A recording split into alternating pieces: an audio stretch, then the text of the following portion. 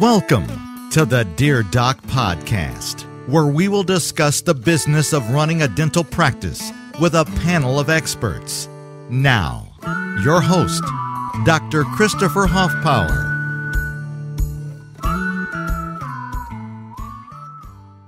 Hey guys, this is the Dear Doc Podcast, and this is your host, Dr. Christopher Hoffpower. Before we begin, I'd like to thank one of our sponsors. How would you like revenue coming into your practice even before you reopen? Abella is the first and only solution that is helping practices to collect more money and faster. The best thing is that you can try it for free from now until June 30th. All you have to do is email info@abellaar.com for more information. That email address once more is info@abellaar.com. And hey, Abella, thanks so much for sponsoring the podcast. Hey guys, this is Dr. Hoffpower. Thank you for joining us for another episode of the Dear Doc Podcast. Today I'm actually joined in studio by someone who has always been kind of a hero to me whenever it comes to organized dentistry. Don't leave me like that. It's true. So, and that is Dr. Tommy Harrison. And so I really want to just kind of tell his story. This is hopefully part of a 2 or 3-part podcast series that we talk about people who have devoted their lives to organized dentistry and kind of help to save our society, to save our profession for the rest of us, even if we're not involved. So, Tommy, how are you doing today? Doing great, Chris. Well, thank you so much for joining us here in the studio. And you drove over an hour to get here. So no problem. Well, man, I guess begin at the beginning. So, talk to me a little bit about who you are, who you are as a dentist.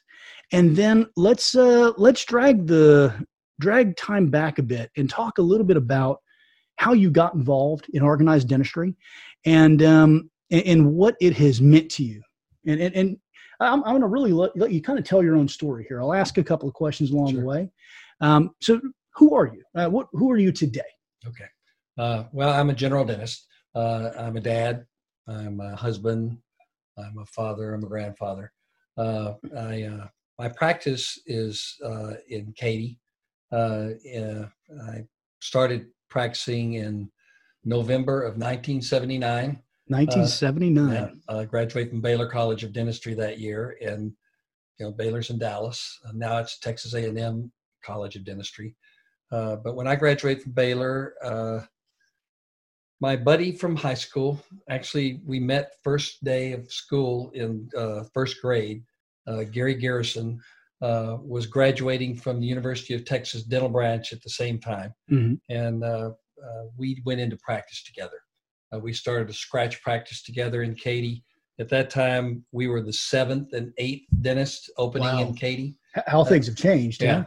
And so we were we were together during Thanksgiving break during our senior year. So that would have been November of 1978, back in our hometown of Temple, Texas, at a beer joint, shooting pool, drinking a few beers. Mm-hmm. And after a few beers, we were kidding about going into practice with each other. And so the talk seemed to be going a little bit in a direction we didn't really plan on. And so Gary said, let's go over to my house and sit down and talk for a while and see if this might work. And so we did. And so that's where we came up with the idea of Harrison and Garrison Family Dentistry. I actually like the play on the rhyming of the name. Oh yeah, that was we were Harrison Garrison goes back a ways. I don't know how much your viewers, to first grade too. Well, yeah, so. but we I ended up being the best man at his wedding. He was the best man in my wedding. Right. Gary and I were like brothers. We were study buddies during junior high and high school to challenge each other, and we both of us got into dental school. One of our other buddies, Jeff Andrews, got into medical school, and so when we were in high school, we were also in junior high. We were also active in sports, and football was our sport. So Gary and I linebacker and guard. Okay. And so Gary and I played right linebacker. Gary played left linebacker. I played right guard. Gary played left guard. And when we got on, we were lucky enough to get onto the varsity at Temple High our junior year. Then we were actually on the depth chart. We were third string linebackers. But because of the way we worked together kind of as a team, even back then, right. Whenever the first string was messing up, one of the guys, one of the other, they'd say, Harrison and Garrison, get in there. And Harrison and Garrison would go running onto the field. And so we kind of got that moniker of Harrison Garrison going back to high school football. And so therefore, yeah, it's like a alliteration in a way. It sticks in your head. And so it did. That helped with our marketing standpoint in Katy. People could remember that. Absolutely. But what we did, being the 7th and 8th dentist in Katy, Chris, we were concerned, oh my gosh, there's so many dentists out here. How are we ever going to succeed? Well, Katy was a much smaller place back then. I think people forget Katy was basically agrarian at that time. That's right. There was one high school, but there was a second high school being built, and we put our practice in a strip shopping center right in that same area where the second high school was going to be located. Taylor High School, Katy Independent School District. And so Gary and I, part of our planning was, well, how are we going to set ourselves aside in the marketplace? Right. And so the decision we made was, well, we've got 2,000 square feet, and we plumbed for 6 chairs, but we only put in two chairs initially to cut down on our overhead. Absolutely. Didn't have much staff, didn't need much staff. Right. We were used to working by ourselves in dental school. And so we decided, let's offer extended hours. So we worked from 8 in the morning till 9 at night, Monday through Thursday, 8 to 2 Friday and Saturday, and really set the market on its ear. Dentists who had been out there for a while, excuse me, as we would meet them, would say, oh, you guys will cut down those hours in no time at all. Because, but we didn't. We stuck with it. And so the concept was, we worked split shifts. I wasn't working 13 hours a day, but I would work the 8 to 2 shift on Tuesdays and Thursdays. Gary would work the 3 to 9 shift on those days, and then we'd flip-flop.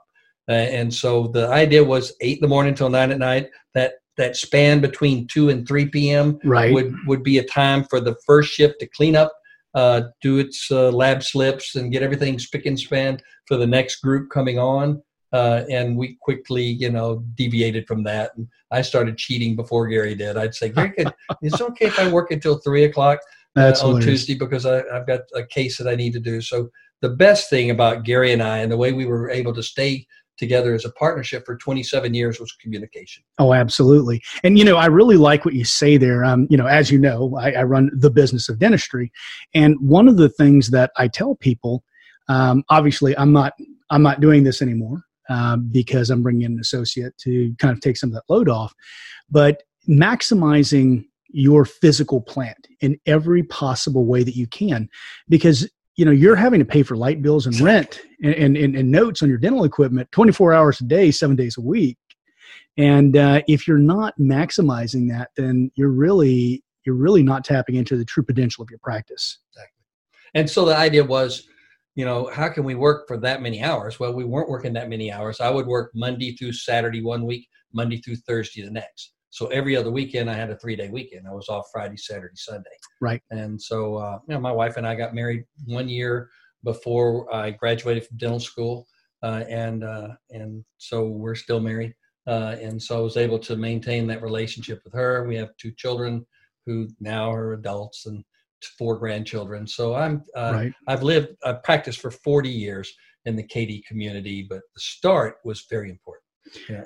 So, that this is the kind of thing you don't hear about anymore because of the way that dental schools choose applicants these days. I think is very, very different. I know back whenever you first entered school, you had to carve a tooth out of soap and several other things, right? That were very different than the purely academic standards that they go by now. And I think, honestly, in a very real way, we've done ourselves some harm as a profession by doing that. By the way, folks, all of the opinions I express are my own, and they're not Tommy's, unless Tommy says they are. So it really just kind of leads me to another question, though. And that question is, at what point in your life, I mean, you've got this best friend from first grade. At what point in your life did you decide you want to become a dentist? What point did he decide he wanted to become a dentist? Well, that's a good question, Chris. So Gary decided he wanted to be a dentist early on.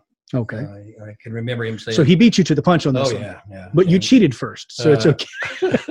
And so I decided I wanted to become a dentist when I didn't get accepted to medical school. Gotcha. Gary got accepted right out of college. So he went from his senior year in college right into dental school. Right. And during my junior, senior year, I was applying for medical school. I had good grades, good extracurricular stuff, all the stuff I'd done in college, leadership-wise and everything, good recommendations. But my MCAT score was lacking, to say the least. And so therefore, I didn't get into medical school. I won't go tell that long story. Right. But I started then my graduate year. I said, well, I have graduated from college, haven't gotten into dental school. What am I going to do? So I started working on my master's in marketing at Texas Tech. That's where I went to college. Mm-hmm. And I figured with a master's in marketing and a BA in chemistry that I could get a job with the pharmaceutical company Absolutely. or American Hospital Supply or something like that and live happily ever after. Mm-hmm. So I applied for dental school because I still had a passion for being involved with the healthcare professions and was fortunate enough to have been accepted in late November of, I guess, 1975. And so I bailed out of the economics course I was taking at that time. It was eating my lunch and finished up that semester and then took off that spring semester, earned some money before dental school started. So I started dental school in 1976. Gary started dental school in 1975. Way back then, there was a self-paced program at UTDB, and so you could get out in 3 years or 4 years and the majority of that class ended up graduating in 4 years, and Gary was in that majority group. Right. And I was able to get out in 3 years because I was on not a self-paced program, but Baylor's paced program from 76 to 79. Mm-hmm. A lot of people look back at their dental school years as being just hell. It's horrible, some of the worst years of their life. And, when I think back, Chris, of course, you tend to forget the bad, and remember the good. I have a lot of fond memories of dental school. It was hard. It was tough. I lost a lot of weight during that time and lost a lot of sleep. But I was president of my class, my first year, second year, third year. Since it was only 3 years, it was freshman, sophomore, junior, senior class. Right. And so I was involved in a leadership position at that time because that was my passion as well. And so luck had it. Even though he started dental school a year before I did, we both got out at the same time. And we shared the same basic values since we were raised together. Right. And I think that has, a lot of times nowadays people are going into group practice situations, but we were rather unique in that we started off as a scratch practice. In effect, like a different marriage. And absolutely. So Gary had his wife. I had my wife. We both still have our wives, but we definitely had almost like a marriage. That's an accomplishment in and of itself these days. Yeah, I agree. So you have this really partner in your profession, and you had, as a dental student, you had shown some proclivity for taking on leadership roles. What was it? Was it just a natural flow from being a leadership in a leadership position in school to becoming a leader in the dental community through organized dentistry, or was there some sort of triggering event, some sort of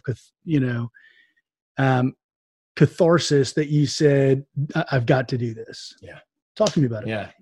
I don't know how far back to go, Chris. When I was in the fifth grade, my dad ran for sheriff of Bell County, and he lost. But I was very involved in his campaign. When I say very involved, I mean my dad was running for a public office, and so when he was at the kitchen table doing his ad, that was going to be the layout for his ad in the Temple Daily Telegram, then I was right there beside him watching his thought process.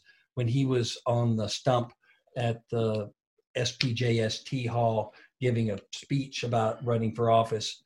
After about the third time, I knew his speech. And so instead of watching him, I'd be watching people in the audience watching him. And to say the least, I got the bug. And so even though he lost, then I learned a lot from that process. And so, I was involved in leadership situations in high school. That followed into college. I was president of my fraternity and chairman of the student council, the chairman of the health committee at Texas Tech. And so I was just that person that would rather be in a meeting with a smaller group of people, looking at all the issues, deciding what would be the best alternative, and then going forth with the membership to present that. I'd rather be that person than to be the person in the audience listening to that report and wondering what the hell were they thinking when they made that decision. I'd rather be on the inside. And so, yes, doing that, it takes away from your personal time with your wife and then subsequently kids. And you know that, Chris, from all the stuff that you do. And so the practice model that Dr. Garrison and I had, working split shifts, really afforded me the opportunity to get really involved in organized dentistry from the get-go. So as a new member of the, at that time, Houston District Dental Society, they had monthly meetings. I think my first monthly meeting was in September of 1970. It would have been 1980 because I graduated from dental school in July. So it would have been 1979 in September. And so I could not wait to go to my first meeting of the the Houston District Dental Society. And so I went there, just dressed up and tried to have put my best foot forward. And I was just amazed. It was this room full of dentists, and there was lots of discussion back then. The monthly meetings, there was a lot of discussion on issues. And I remember the very first meeting, there was a dentist at that time named F.M. Dollar. F.M. Dollar was the dentist who started Southern Dental. Southern Dental was a DSO. They didn't call them DSOs back then. And that was a huge departure from the way things had been done, particularly. And I'm gonna ask you to speak to this simply because I know your background now. Yeah. So was advertising. Oh yeah. So go ahead and continue. Can you go there? Oh sure. Okay, fantastic. So anyway, the FM Dollar his name was being brought up as a prospective member, and so here I already am a member. I'm sitting in my first meeting, and FM Dollar, after discussion, was voted down. And I thought to myself, I didn't really know anybody in that room. I was at a table of 10. I didn't know anybody at that table. I didn't know anybody in the room. Right. But I was thinking, how in the world did I get voted in? And this guy who I've seen through advertising got voted down. Well, I soon found out why. And so advertising, my first job, actually, before my practice, Dr. Garrison and mine's practice started in November of 1979. It took a while for groundbreaking and construction to take place. I graduated in June, so I needed work. I couldn't wait to get started. So I found a job. Back then, there was Patterson Dental, but there was also another company called Healthco. So Healthco has since gone Chapter 11 or Chapter 9. It went under. But back then, my Healthco representative really had more to do. His name was Jeff Booker. He's now right at the age of retirement. He's a big executive with ADEC out in Oregon. American, I don't know what ADEC stands for, but Jeff is still a dear friend. And Jeff did a lot of legwork for Gary and I to get us started, to find our location.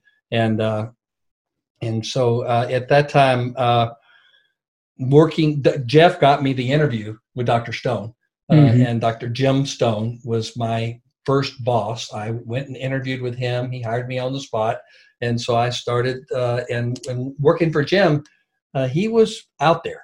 He was in the same graduating dental school class with Jack Castle, who eventually became Absolutely. Castle Dental. And so, which is love it now, right? Yeah, yep, that's right. And so Jim, had a passion for organized dentistry as well.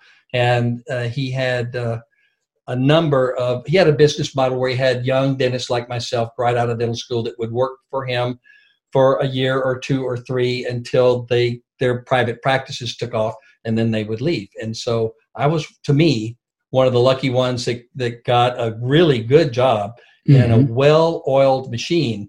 Yes. They had 3 dental assistants, 3 chairs, and no hygienist. And so I was the dentist on Mondays, Wednesdays, and Fridays. So on Tuesdays and Thursdays, come November, I worked out in Katy, and every other Saturday. So there was days, Chris, when I would work 8 to 5 for Dr. Stone at the office in Northeast Houston, and then drive 30 plus miles back to Katy and see patients from 6 to 9 in Katy. I was hungry. I lived a similar life with my startup. I think you have to. When I first opened, I was open Monday through Friday, and I was open from 8 a.m. until 8 p.m. And it's simply what you had to do. But in my case, I did burn out on those hours because it was only me. And so I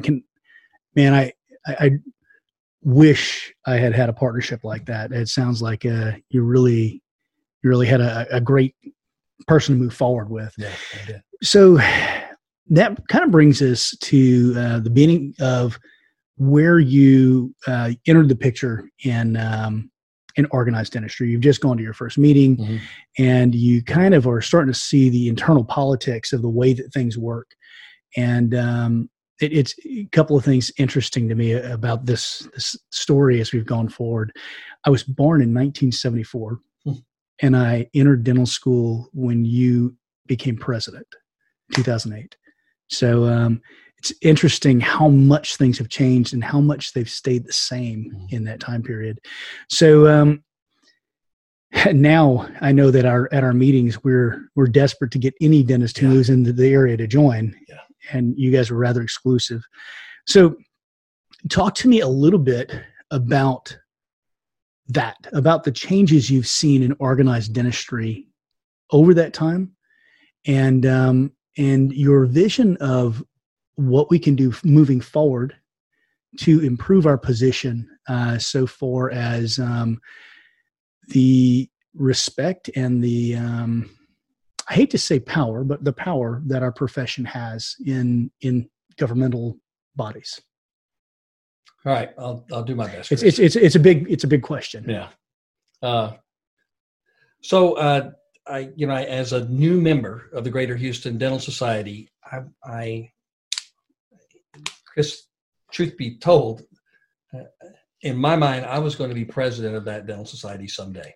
And so with the goal in mind, I'm a big disciple of Stephen Covey and the 7 Habits of Highly Effective People. Right. I hadn't read the book back then, but I was already doing some of those things. And so I read the book in 1990, and it was perfect for my life. So what I started to do right from the beginning was, well, I've got to learn the civics. I've got to learn the rules, the laws. And so back then there was no internet. And so I basically befriended myself with the executive director of the Houston District Dental Society. Right. I got involved on the committee level. The committee that was best for me at the time and where the biggest void was DENPAC. DENPAC stands for Dental Political Action Committee. When you're the DENPAC organization in Texas is well organized. It started in the 60s. So it was up and running for almost 15 years or so when I came on the scene. But it was really hard to get a local component dental society representative for DENPAC. And so therefore, as a first year member, after I finished that first year, and I was still in my first calendar year of being a dentist, the current incoming president was a dentist named Terry Dickinson. And Terry Dickinson asked me if I would want to be co-chair of DENPAC. And so I said, yes, sir. And so therefore, since I started, to me, as a first-year member, as a co-chairman of a committee, then I was going to be the best DenPAC rep in the entire state.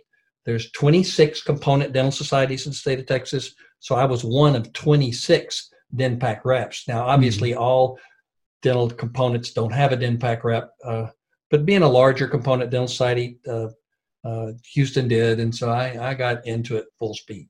So without going through all of those years, that beginning as DenPAC rep for the Greater Houston Dental Society, within a relatively short period of time, I worked on my way on to the DenPAC Board of Directors. I was asked back then, the dentist Sam Rogers was president of the TDA at that time. He took time from his busy schedule to drive back and forth to Austin a lot.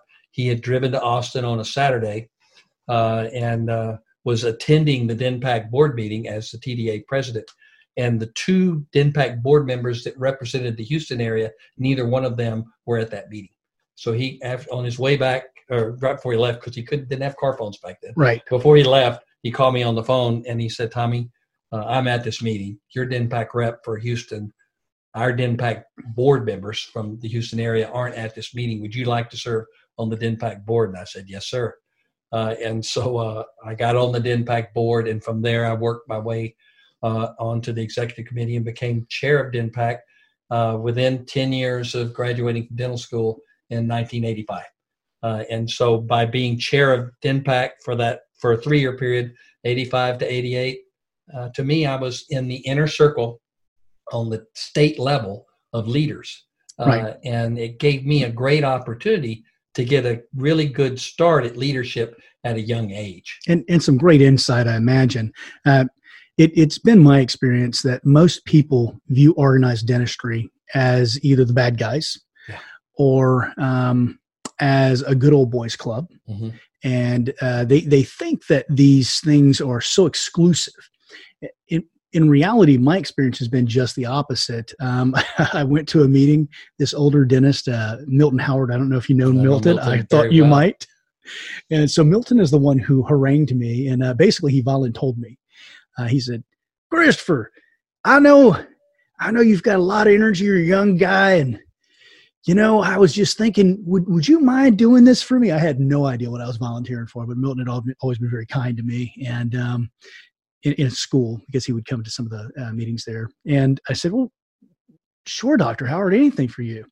And that is how I became secretary of the 9th District. And secretary leads to president of the 9th District. Absolutely. Yeah. And it was from there, in a very similar fashion to your own story, it just became a series of opportunities to serve.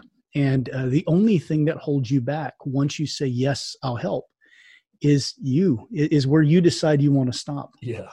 Yeah. And to go there, it kind of goes back to my business model. Right. I had a passion to be the best dentist I could possibly be. And so to be that best dentist, the best CE opportunities were through the Dental Society. By virtue of my membership and going to meetings, I was going to get a lot of continuing education, which was a requirement for my membership. And actually, it wasn't at that time, but right. I can tell that story too. But do you feel that suffered the quality of the dental CE that's offered by the society meetings, or do you think you just have to look for the right one? Oh, you got to look for the right one. So we can go down the rabbit trail now, if you don't mind. Absolutely. I don't know how many years I got in the TDA House of Delegates in about 1982, 83. Since I was getting involved on the local level, and when you're appointed to the TDA House of Delegates, then you go to the House of Delegates as a delegate, and you get fired real quick if you don't go there and do a good job. Because who's watching over you? Your other delegates, right. and they determine who goes. It's a nominating committee process for the Greater Houston Dental Society. So, when I got on the House of Delegates, I once again, I want to be the best delegate possible. Absolutely. That's my passion. and is, because I spoke earlier, my passion is private practice dentistry and being the best dentist. To me, part of that is being a very involved member. And so anyway, I'm in the House of Delegates for several years, and the debate comes up about the Dental Practice Act. The sunset process was coming up, and we were debating on the floor of the House of Delegates whether to mandate 12 hours of continuing education. Mm-hmm. And I was on the side of the argument of, yes, we should mandate that. We're going to be told to do that anyway. So let's take the first step. Absolutely. And manage that ourselves. And we should be in favor of that. And one of my good friends, still alive, we're still good friends. We were on opposite sides of this debate. Fred Auerbach from Dallas took the other side. Right. And his side was, we should not be mandated to do continuing education. And if you mandate it, then they're going to pop up all these CE courses that are just done for somebody to make some money. And they're not going to be quality CE. So we should control that CE, but we shouldn't get out in front on this issue. We should wait until we're mandated by the state, and then we'll tackle it. But we shouldn't mandate dentists to do continuing education. And as it turned out, Fred's argument won the day, and my debate wasn't as good as his, or the membership just didn't feel that was the right thing to do at that time. But within that year, we did. That's when they instituted 12 hours of mandatory continuing education. That must have been back in the 80s sometime, or early 90s. Been around a long time, Chris, with a lot of battles. And one of the things I've learned is that, you can speak your mind. And to me, that's one of the great things about the Greater Houston Dental Society is they've tolerated me, because sometimes I'm not in concert with the rest of our delegation. I'll go to the local meetings before we get to the meeting and hear what other people are thinking, because I've already read all the background material and formulated my own idea. And then I start hearing, wow, I hadn't looked at it like that. And so I'll express my view on the local level. And sometimes I get this shaking of the head. Oh my gosh, Tommy's not thinking like we are. Tommy has another pet project. Yeah. And then when we get to San Antonio, where the meeting is held, and get into our caucuses, and I would still voice my opinion that might not have been in line with the Greater Houston Dental Society. And then when it gets to the House of Delegates, then whatever decision is made by the ruling body of the Texas Dental Association, then I'm okay with it. And absolutely. Then you put that to rest, because I'm still going to be a member. I'm going to be an active member. And I think a lot of times, and that's the key word you have there is active.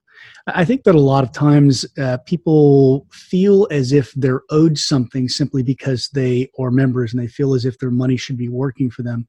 But in reality, unless you come out, particularly if you have an unpopular sentiment or something that isn't being discussed by everyone, I think that it's very important for us to express those things. I've been called somewhat of a lightning rod myself, which is probably why I like you. But I think it's our duty to the profession to not just follow along like a bunch of sheep, but to really truly lead. And sometimes leading means, taking the path less traveled. Yep, I hear you. And I've to me, the idea of involvement means you just have to understand the process. And once I figured out how the House of Delegates works, then the House of Delegates, when the gavel hits, it used to be on Sunday and now it's Saturday, then that debate that took place that day, that then goes into now we have to get these resolutions passed. Many of them just stay internally within the TDA. Some of them involve the legislative process. So being involved early on and with the Political Action Committee, I learned the legislative process, and that was a passion of mine anyway. And so those go hand in hand. I'm curious, and this is a tiny bit off topic, a little personal, sure. But I don't know about you, and this was only my second House of Delegates. I was really sad that we didn't have it this year. I honestly, when the first time I went, I was such a bundle of nerves. It was because I was a new delegate and I was bringing forth an amendment or a bill, and I had no idea what was going on. Thank you, by the way. But I actually, whenever I found out we were going to have to cancel it, I was really bummed out. Has this ever happened before that we haven't had the House of Delegates? And how do you feel that the last year that you were practicing dentist, because obviously you're going to continue going with organized dentistry, that House of Delegates didn't meet? Yeah, it's what we're going through now is just unprecedented. It truly is, and we can overuse that word, but I think that this is probably the most appropriate conditions I've ever seen for the use of the word unprecedented or the use of the phrase game changer. Yeah. And so, I was sad, but actually the TDA House of Delegates is going to meet virtually, right. Online, through the internet, in mid-June, I believe. I think caucuses will begin sometime around June 4th. And so there will still be a meeting, but it won't be like the old days. To me, there's so many calendars within the Texas Dental Association. Right. So there's a calendar year that begins in January, but the TDA year is kind of like the school year. It begins in September. Our offices change in May, but pretty much the dental societies take off during the summertime. A lot of planning and stuff is done, but the component society meetings start in September and they run through April, if you will. And then everybody gets ready for the House of Delegates, which takes place in May, and then leadership changes. I noticed, by the way, on Facebook last night, Shaylee from Austin is now president of the Capital Area Dental Society, but she did it like this. So sworn in virtually. Yeah, I saw that. It was sworn in from her home, because we can't get together as a group. And we still don't know what's going to take place with the ADA House of Delegates in Orlando. It's supposed to take place. That final decision will be made in June. I started in the ADA House of Delegates, Chris, in 1988. I got elected at our caucuses, which take place normally in San Antonio. I had been to all of those caucuses ever since I've started going to the state meeting. And so when you go to the caucus, anybody, you don't have to be a member of the House of Delegates of the Texas Dental Association or your whatever constituent dental society you're a member of. You just show up at the caucuses, or at least that's the way we do it in Texas, and we vote for our delegates and alternate delegates and our leaders in that caucus process. So I got elected on a last ballot in 1988. I guess it would have been 1987.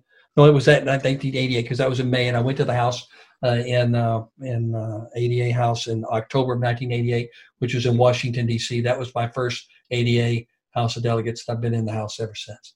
So I'm one of the most tenured delegates, the most tenured delegate from Texas, but one of the most tenured delegates in the ADA House of Delegates because of my passion there. So I think that I'm actually going to entitle this podcast A Life of Service. Mm-hmm. So I know a handful of the things that you've done. Can you list off every single position? I'm going to challenge you here. Every position that you've ever held either in Texas or nationally with the ADA. I have my resume over here, but let me just, instead of looking at a list and reading it off, let me just go from memory as much as I can. All right. I guess I'll start on the local level.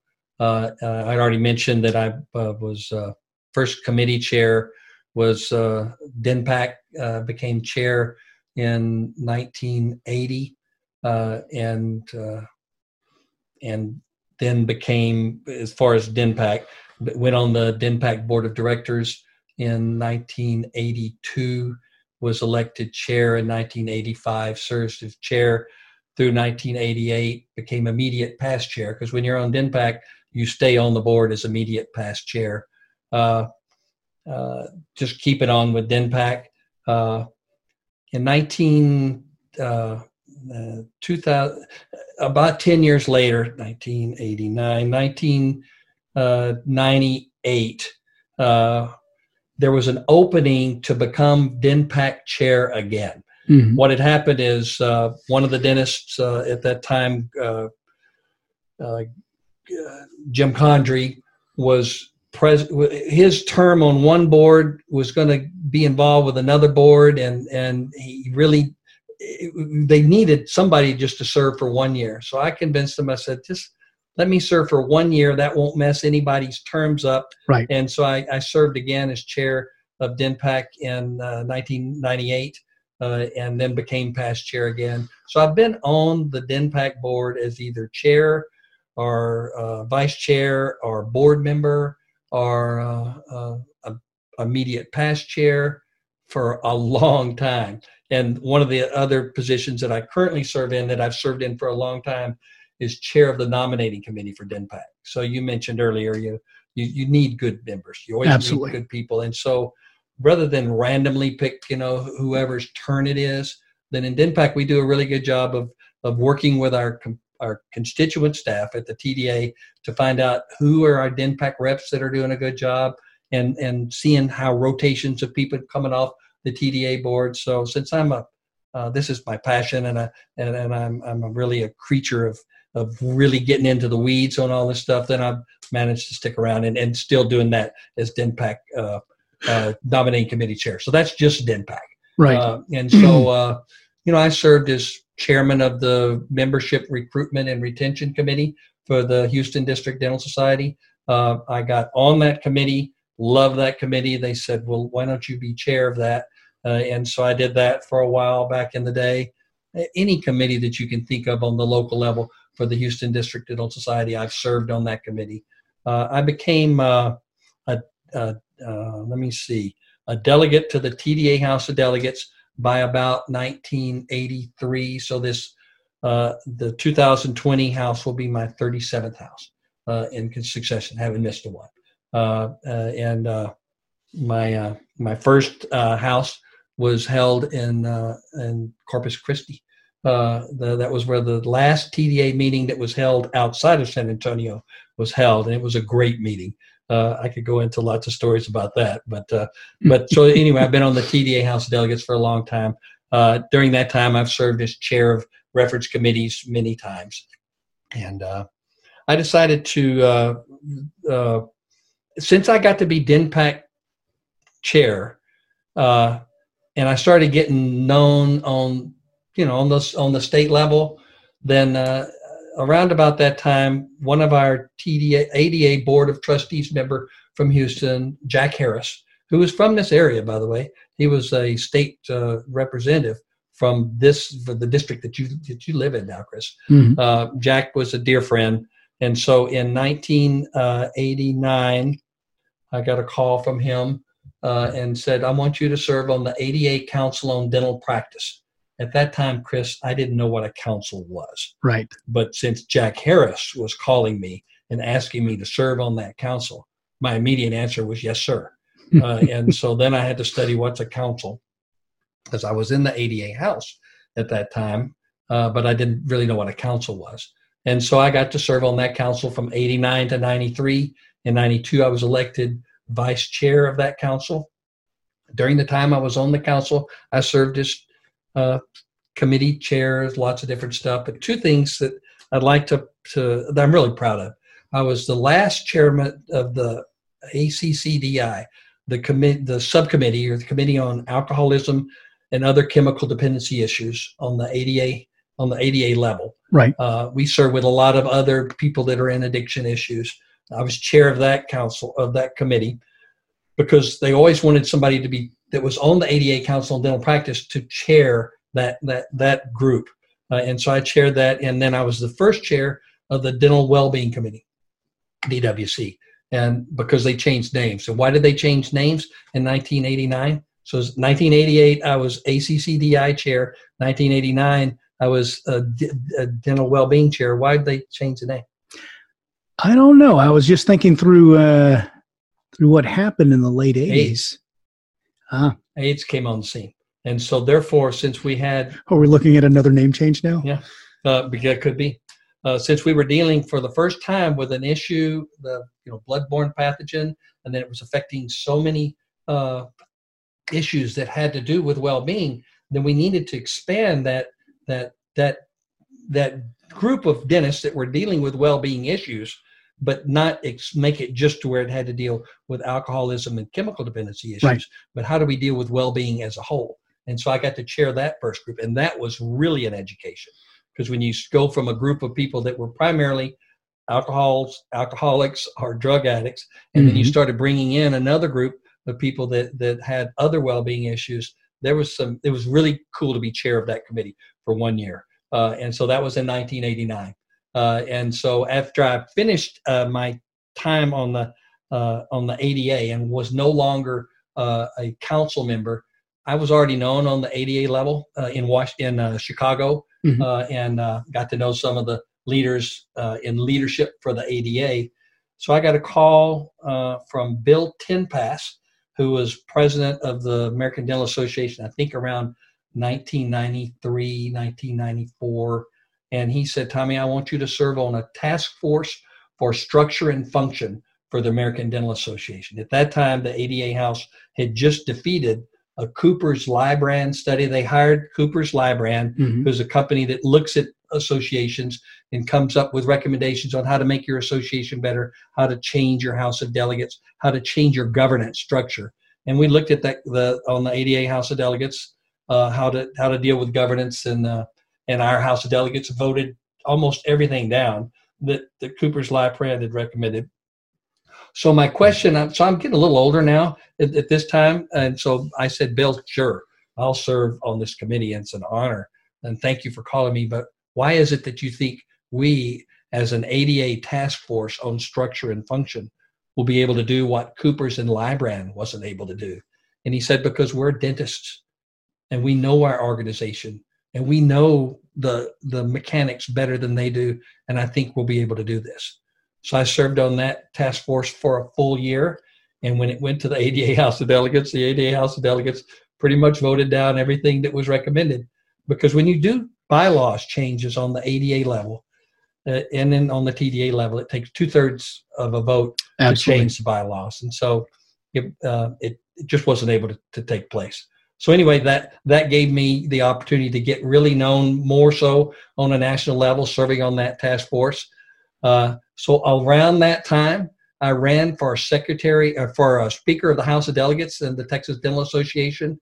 At that time, Bob English was retiring. He was the Speaker at that time. Dick Eklund was running.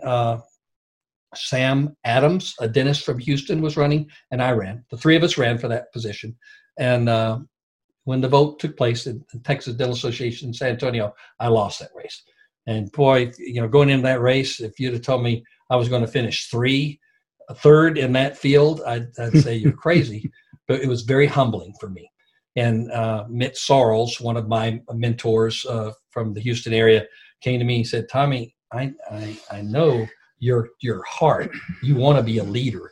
You have to go back to the Greater Houston Dental Society and go through the chairs and become president of the Greater Houston Dental Society in order to really get into leadership on the state level. I have to say, I had the great pleasure of getting to meet Mitt.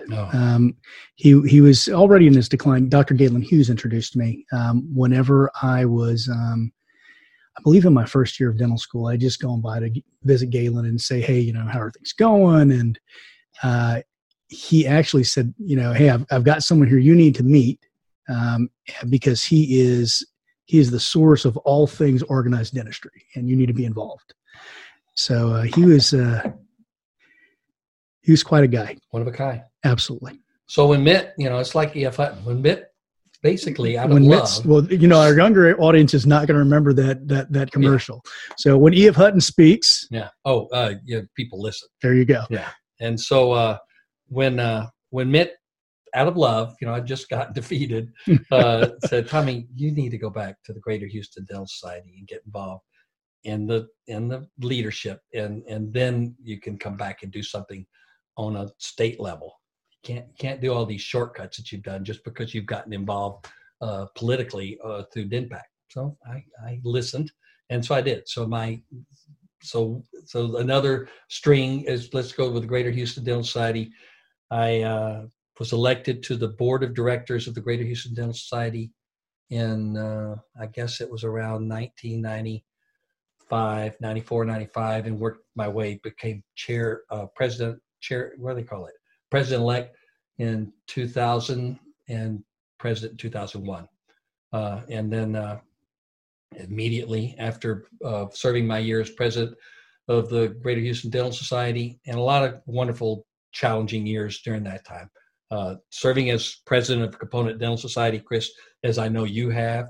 And again this year. Yeah, it's very challenging. There's lots of issues that come up that most members and most of the people that are watching your podcast now have no idea and could care less about, but are some are more important than others. Absolutely. Well, I love that.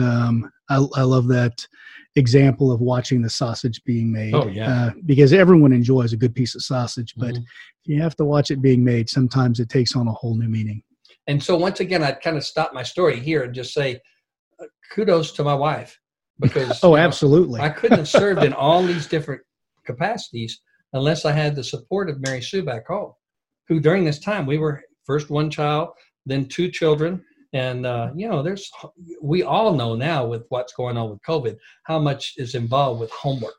Well, back then there were schools during the school year that did most of the homework, but there was homework at home. Well, many nights when Mary Sue would be at the kitchen table going over homework with one of our two children or both, then I'd be at a meeting.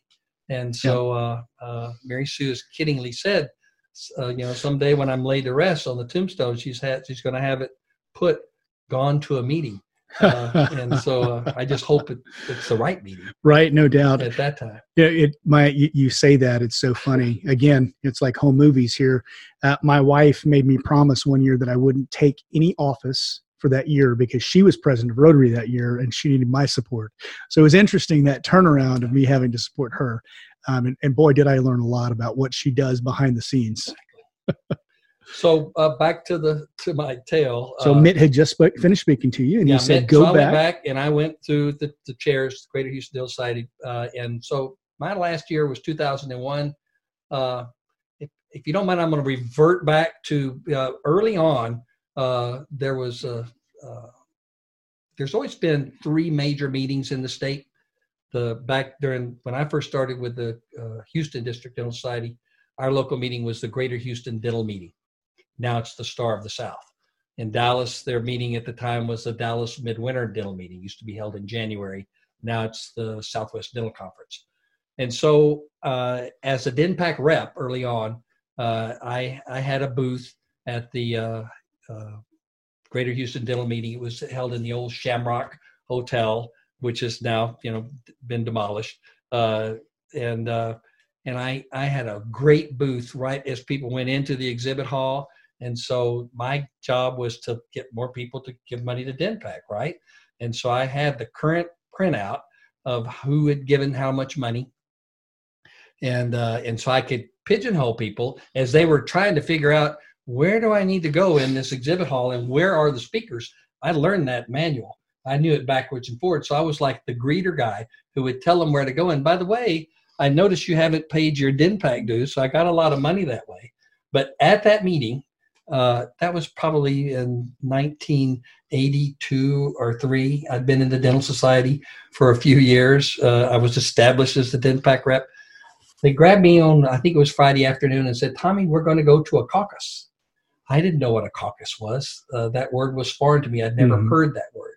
And so as we were walking, I was asking the people I was with, what is a caucus? So they were kind of explaining, and I felt so proud that I was going to be included with Jack Harris, Mitt Sorrell, Sam Rogers, all these, to me, icons in dentistry, my mentors. And I was going to get in the room with them, and we were going to discuss things.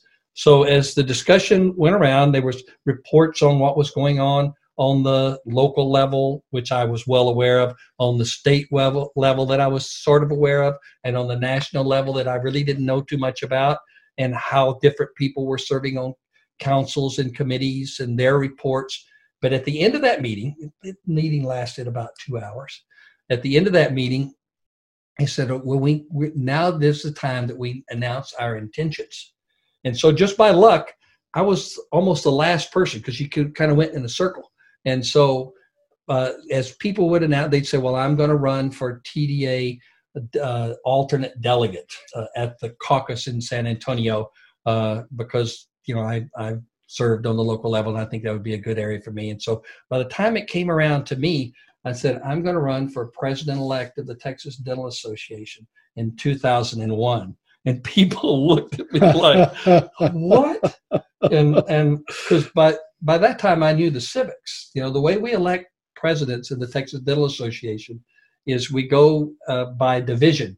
It's the Southwest Division, yep. Northwest Division, Northeast Division, Southeast Division. It goes in a clockwise manner, and it's the way it's always been done. I know that this is probably too much minutia for a lot of your No. I learned this my first delegate meeting. I don't remember who I was having a conversation with, but someone said, and I think so-and-so might be running, and I saw a couple of heads shake, and I said, what's wrong with that?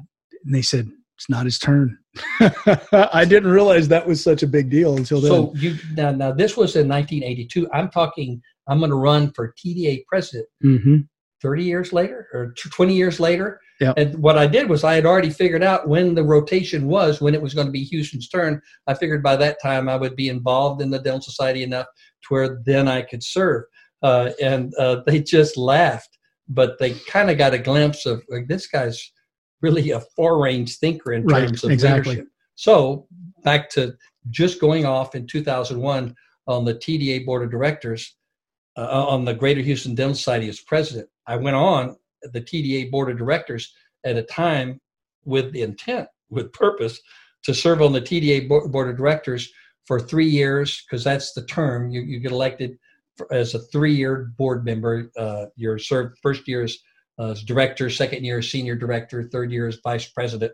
And so the year I was vice president was the year that there was going to be an at-large election for TDA board of directors. I purposely came on the TDA board so that I would be a vice president while I was running for the at-large position of the TDA president-elect. And I ran, and I got elected in a field of 3. Alan Moore from Austin and Hilton Israelson from Dallas, and I ran. It was the only ever contested at-large election that the TDA House of Delegates TDA has ever done. And I went out on the first ballot, Chris. And so I became president-elect of the TDA in 2005, 2006, and was president 2006, 2007. Excellent. So, and then I've been in the ADA House of Delegates, like I said, since 1982. I guess the best position that I've ever had on the ADA level, besides all those task forces and reference committee chairs along the way, was 2013. Hilton Israelson was the board member from Texas on the ADA Board of Trustees, and he appointed me to serve on the ADPAC Board of Directors. So I became a new director for ADPAC in 2013. In 2014 and 15, I was elected treasurer of ADPAC, and in 2016, I was elected chair-elect of ADPAC. I served there as chair-elect 2016, 2017, and then in 2018, 2019, I was chair of ADPAC. So that ended, not too long ago. And ADPAC is the third largest healthcare PAC in the United States. In a calendar year, in an election year, in a 2-year cycle, we collect around $3.8 million. And so that makes us the third largest healthcare PAC. And PACs on the state level and on the national level basically support elected officials when they're running for the state House and Senate. And then on the national level, people that are running for the House of Representatives and the Senate. And so in order to give money to elected officials to help retire their campaign debt, you got to raise money. So in effect, Chris, pretty much my entire dental career, I've been a fundraiser for PACs. And so fundraising is a whole other can of worms. And so, whole other profession we could talk about. So talk to me a little bit about CLARA. CLARA is on the TDA level, Texas Dental Association.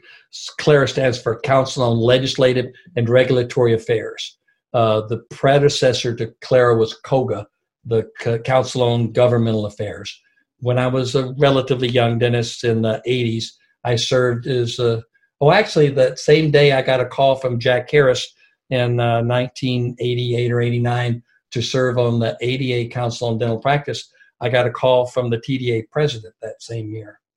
I think it was a gentleman from Northeast Texas. I can't think of his name right now. He said, Tommy, I want you to serve on COGA, on the TDA Council on Governmental Affairs. And I said, I hate to say no, but I just said yes to Jack Harris to serve on an ADA council. I don't know if I can do both. He says, I already talked to Jack. He called you first, and I'm calling you second. And so, when you serve on that council, you asked me specifically about CLARA. It's more dues money from the Texas Dental Association go into that effort for the staff support on the TDA level and the Council on Legislative and Regulatory Affairs and our team of lobbyists than any other portion of our budget as far as councils.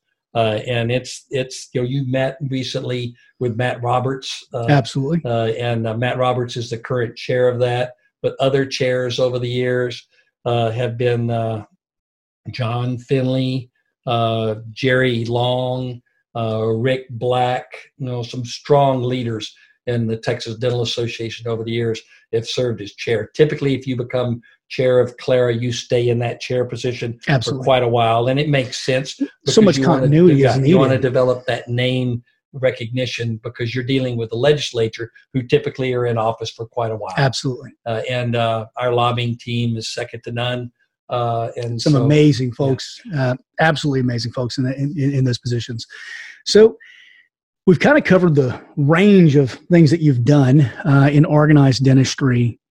I'm going to ask you to tell us your biggest moment of perhaps regret serving, and your biggest moment of feeling of accomplishment. What would you like to share? And also, the last part of this is if you had to give younger dentists advice, because one of the reasons I'm interviewing you is because I very much want people to understand that becoming part of organized dentistry is approachable, it's doable, and it's frankly something we should all do on some level.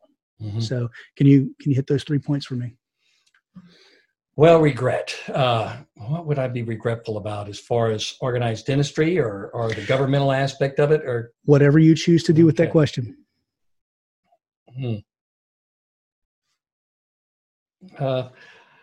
Not too many regrets, Chris. I'm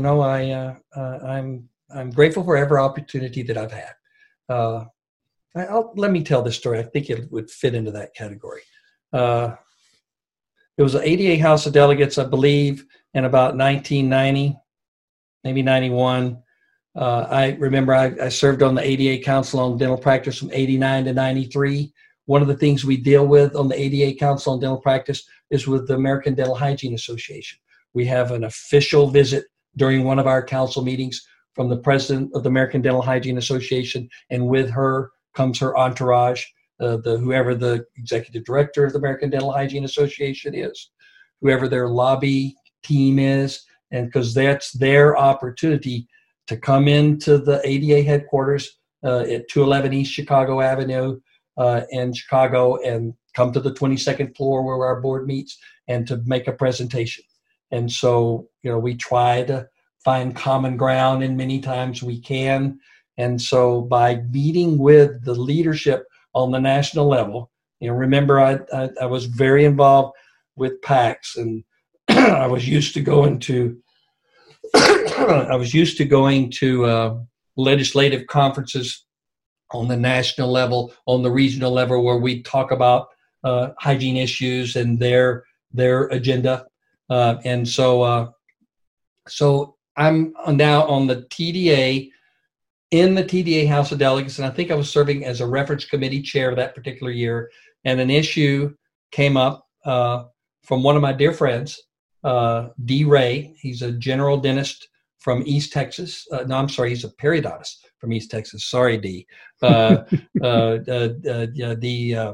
went to dental school together, class of 79, Baylor College of Dentistry. And like some of my classmates, they excelled academically and were able to get into graduate programs. And D, whose dad was a surgeon in Dallas, had a bent for surgery and became a periodontist, a very good one at that.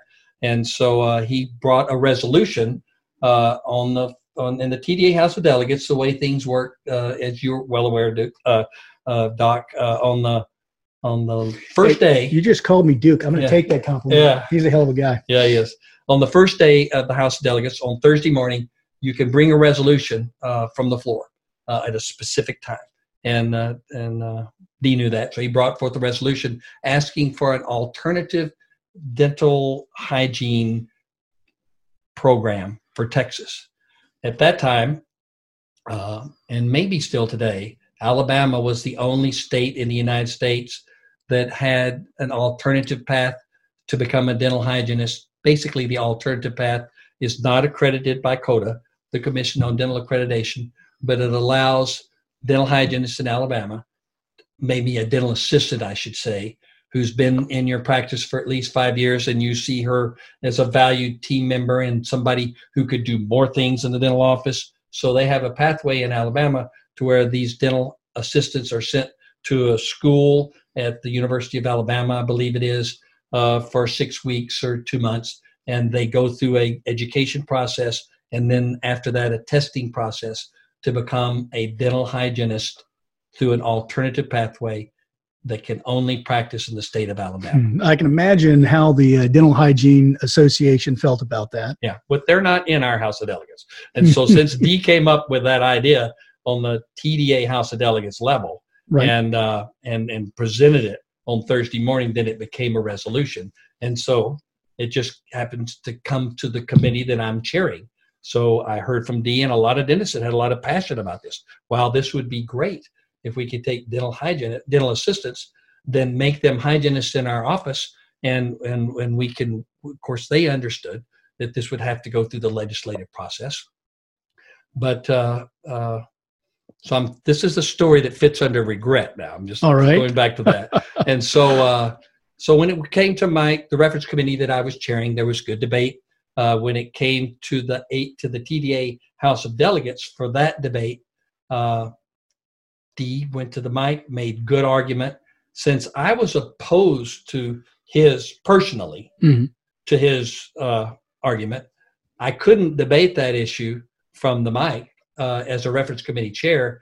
So you can, it's rarely done, but you can get off of the mic at the podium and go to regular mic and debate. So I did that. And so I debated against my close friend, Dee, and gave my side of the argument.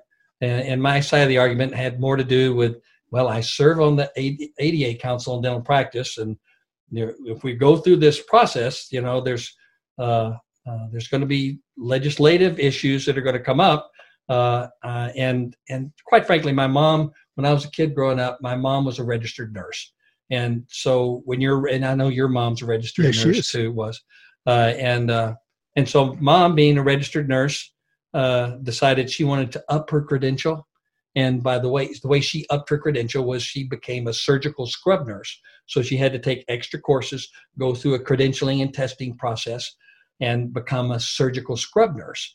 And so to me, I saw this as an opportunity for, if you're a dental hygienist and you have, if you're a dental assistant in a dental office and you decide I want to become a dental hygienist, then you have to go through a credentialing process. Right. And so basically the difference between Dee and I at that time was the credentialing process. I thought that the credentialing process that was in place was fair. It involved a certain amount of sacrifice on a person's part to go through that credentialing process to get their license. And I didn't think it was fair for us to create an alternative pathway that was going to make it easier.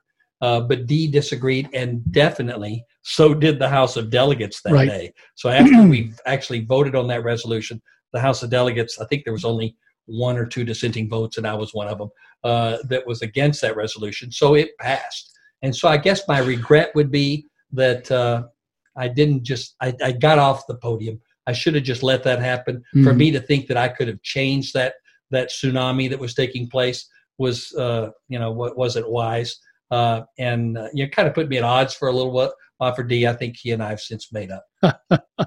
So, having been in the position of being in the House of Delegates and having to stand in front of people with an idea that I wasn't sure if it was going to be popular or not, I can definitely put myself in your shoes there. And I think I wouldn't have enjoyed that. So, if I could, Chris, I do want to point out because some of your viewers might be saying, "Well, whatever happened to that legislation? It passed in the TDA House of Delegates. It went to the Council on Legislative and Regulatory Affairs. It started going through the legislative process, and that legislation never saw the light of day because it had more to do with CODA than anything else." Absolutely. And basically making sure that it's an accredited program. Yeah. So, it's interesting though that there is actually, and I've actually heard this story, guys, twice. And I asked him, I said, if you wouldn't mind, if you can work that in some way, that would be great, because it shows you how all of these different levels and committees work together or against each other to keep the balance the way that it should be.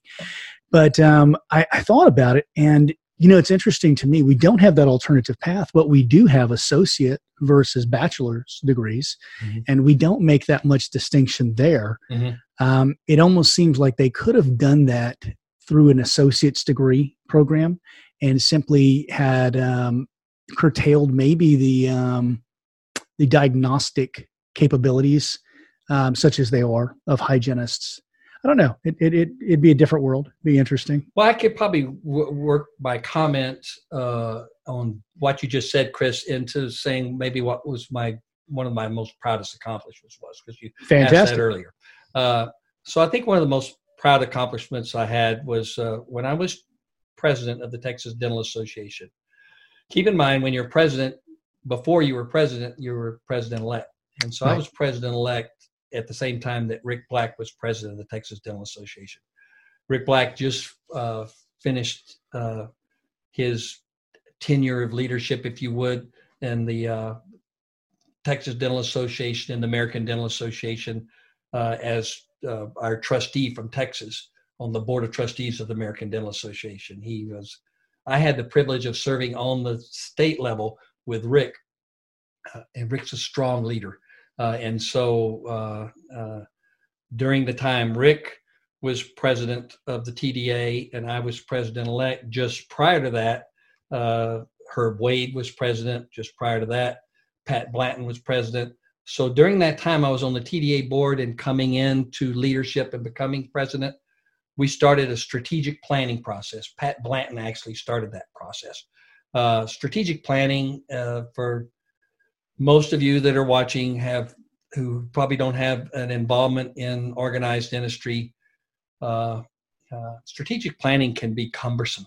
It can, if you're already stretched as a volunteer member, time away from family, and strategic planning sometimes makes meetings longer, because before the meeting starts, you have to focus on, okay, where is our strategic planning now? What does the stuff we're going to be discussing today fit into that strategic planning?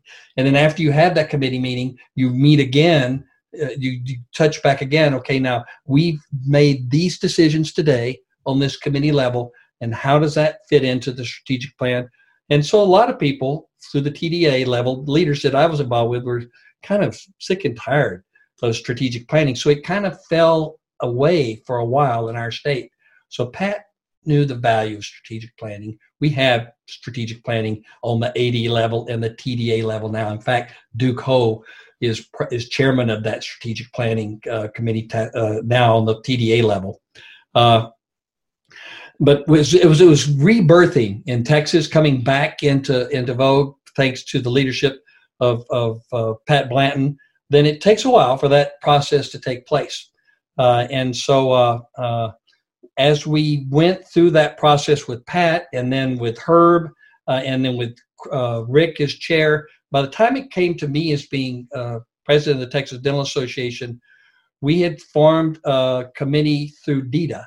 The DETA is an acronym for Dental Education, Trade, and Ancillaries Council on the TDA level, to take on a project for expanded duties for dental assistants and local anesthesia by dental hygienists. And so I don't want to talk about local anesthesia by dental hygienists. We better not. Yeah, but the Dental Education and Trade and Ancillaries, DETA, brought forth a resolution that dealt with expanded duties for dental assistants.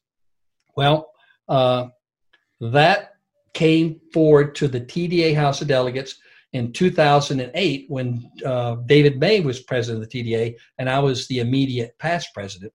And although it never passed, there's a lot of good work that was done on the state level that looked at how can we change the way we practice chairside every day in our private practices and perhaps work in a more efficient manner. Now, part of my background, so I'm proud of that, Chris.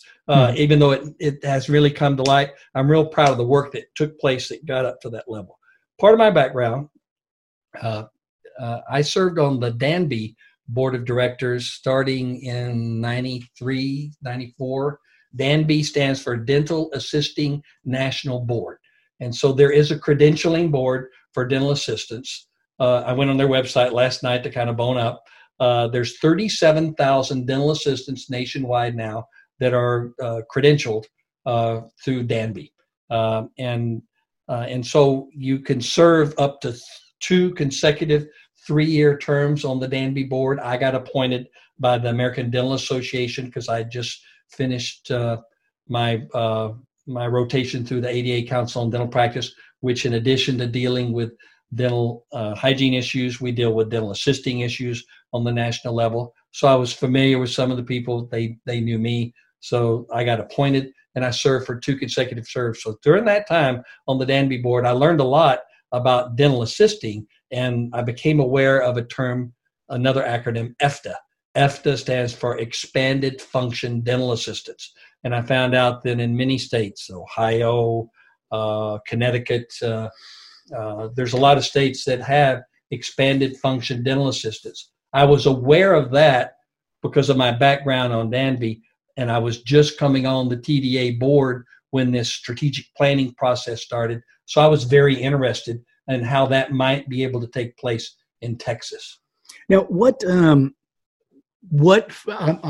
of course familiar with it, but talk to our viewers about what the difference between an RDA and an EFTA is in general, because that varies from state to state. Mm-hmm. Okay, so in Texas, we have RDAs. They're registered dental assistants. Mm-hmm. And to be a registered dental assistant in Texas, you take a test in infection control, jurisprudence, and radiology. If you take those tests and pass those, then you're a registered dental assistant. And to keep up your credential, you have to take a certain number of continuing education credits per year. I think it's 12. It is. And so to be a Danby certified CDA dental assistant, then you go through a testing process. It's a little bit more rigid. Those tests for a Danby certified dental assistant are typically done at some sort of a Prometric site to where you go, and maybe you can even do those online now. I know there used to be Prometric sites around the state that you'd have to go to and take a test. There's a lot of studying involved that gets to the point of taking that test. So if you're a graduate of one of the CODA accredited dental assisting programs in the United States, and there's a lot of them, Not too many in Texas. The one in the Houston area is with Houston Community College. I was on that advisory board for 12, 15 years. Another committee meeting that I went to periodically, because that CODA accredited dental assisting program, as their dental assistants go through that training program, at the end of their program, they can challenge the Danby exam if they choose to. And since they went to an accredited program, then they can become a certified dental assistant right out of dental school. Right out of dental assisting school. But there's also a pathway for OJT, for on-the-job trained dental assistants. Right. They can challenge the Danby exam too. So there's about 4 pathways to become a certified dental assistant. And just still being on the Danby board and being on there for about 5 years, when I went on the TDA board, I started bringing those ideas to the DDA board, and they were not well received, as you can well imagine. In other words, my colleagues, their thought process was, well, that's going to cost a certain amount of money. And who's going to pay for that certification? Is it going to be the dental assistant who pays for that? Maybe, maybe not. But more than likely, it's going to be the employer that pays for that certification process. Right.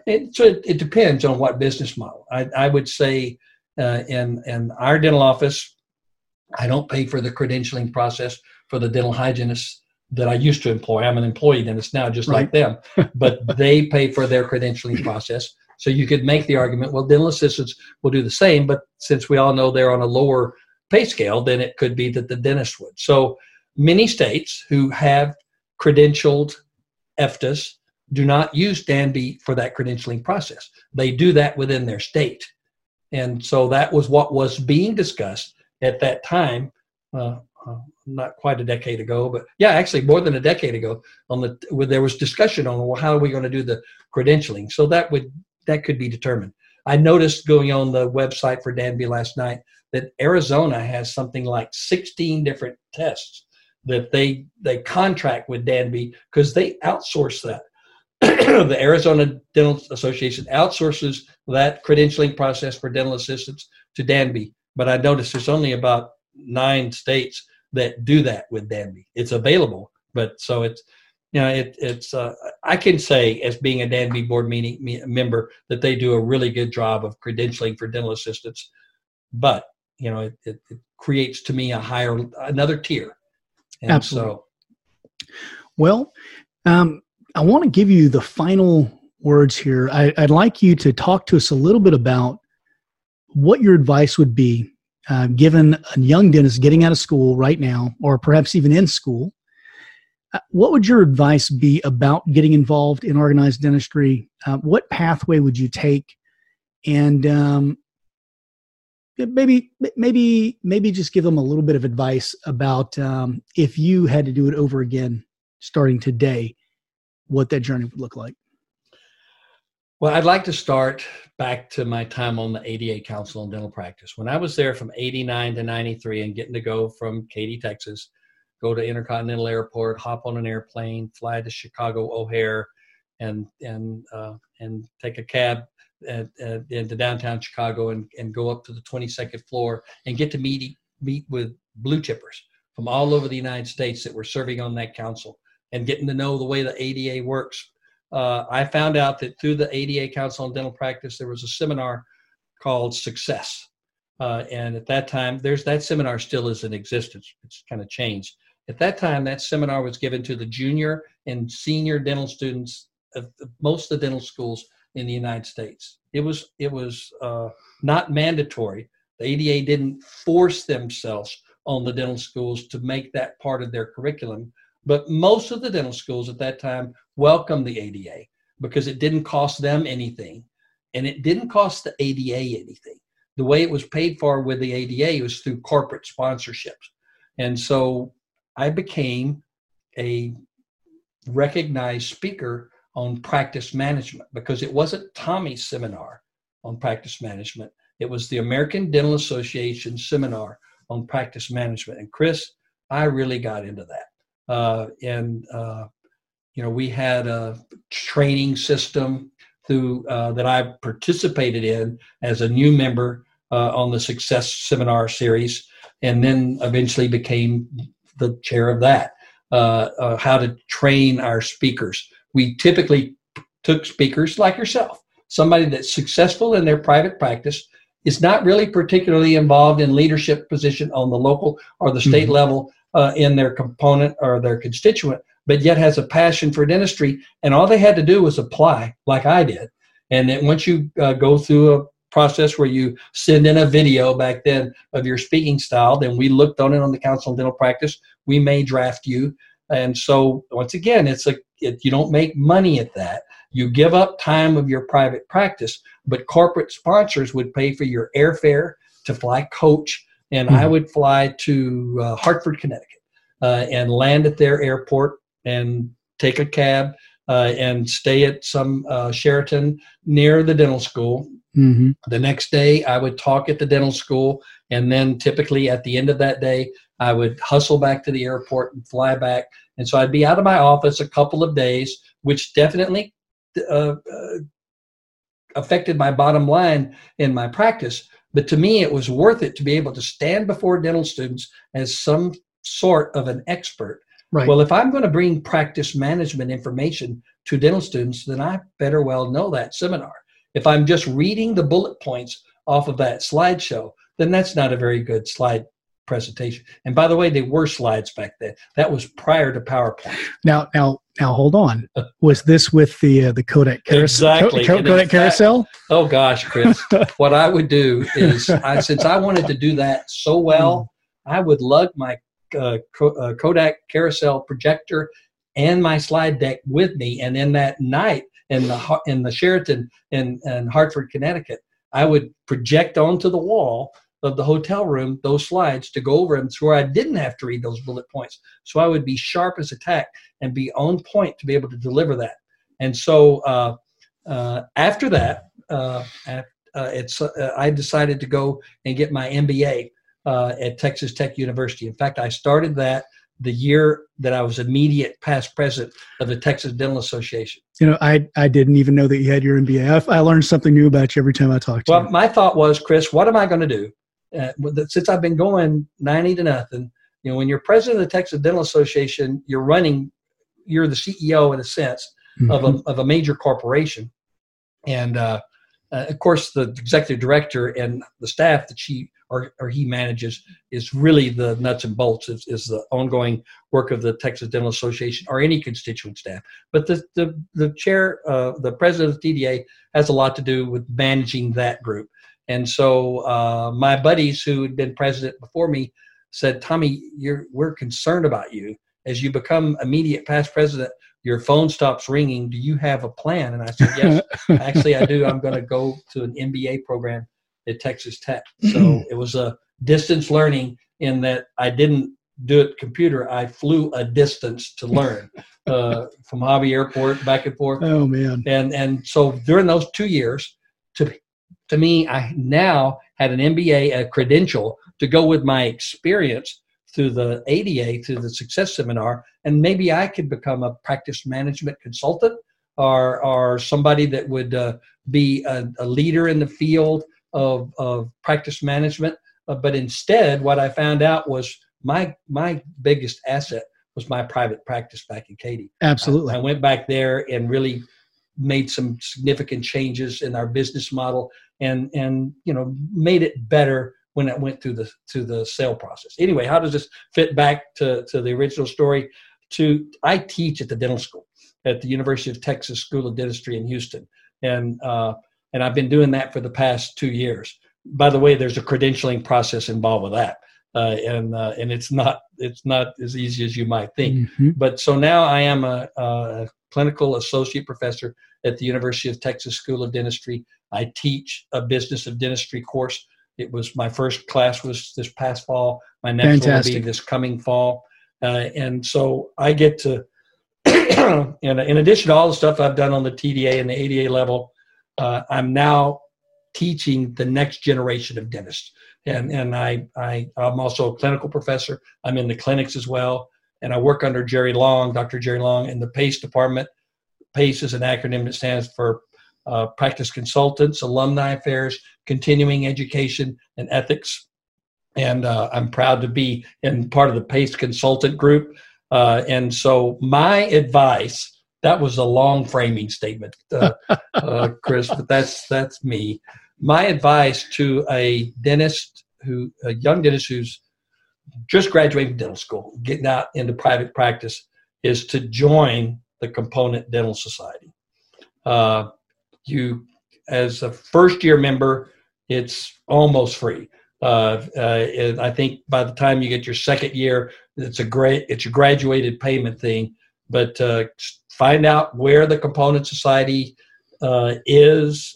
You can go online and find that out, or ask another colleague. Many times, if you're associating with somebody else, you can find out about it. Now, let's just say, for sake of discussion, that you're in a DSO, and not all DSOs heartily embrace organized dentistry.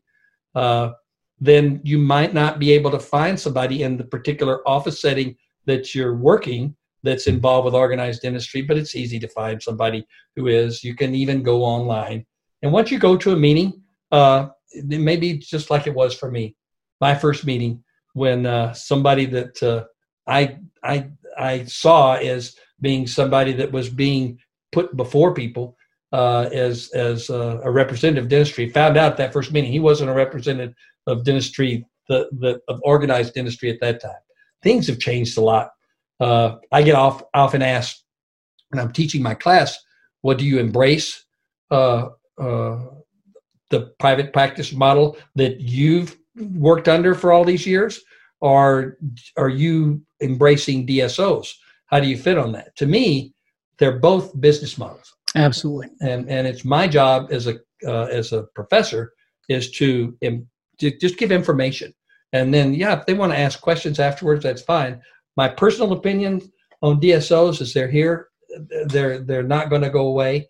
And that if we ostracize them, then as being just awful in every aspect, then our young dentists that are graduating, that are trying to decide whether to spend extra money but to become members of organized dentistry, may not do so because they don't want to be part of a group that's being ostracized. Absolutely. And, I think it's more harm to the profession than good would be accomplished by that. So, guys, you hear him? Go to a meeting, find out where the local meetings are.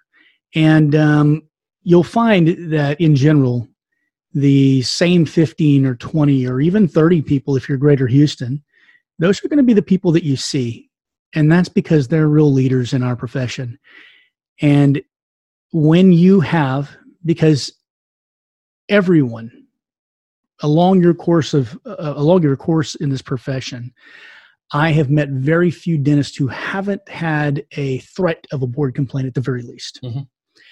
And which is another benefit that we could go over, just the peer review aspect of things. The peer review committee for the I know you were. Association. I know you were. I actually had I had a fellow dentist suggest to a patient that she report me, and whenever the peer review saw what was going on, they said, well, this guy's obviously, he's out to get you because your records are pristine. And it was a huge, I can't even say what emotional turmoil it is when you truly care about what you do, to be called in front of a committee of your peers to defend something, and to have the peer review committee step in on that, review the case for me and say, she has nothing here and you're okay, don't worry, had to be the biggest load off of my heart that probably I've ever experienced in dentistry. So go to the meetings. One of these days, you may need to know these people, and you may need them to know you. Chris, I've enjoyed this. I have too. So, Tommy, thank you for joining me here and driving all this way out to come to the studio. And I tried to convince him to roll around on the mats in the studio next door, but he said nothing doing, man. My wrestling days not in these shoes. Thank you guys for joining us for another episode of the Dear Doc podcast, and for listening to the sound of my voice drone on for, goodness, it must be an hour and a half now. So really appreciate it. Thank you for supporting the program, and we'll see you again soon. Thanks for listening to the Dear Doc Podcast, your source for the business and legal questions associated with your dental practice. Don't forget to subscribe to the Dear Doc Podcast on all major platforms.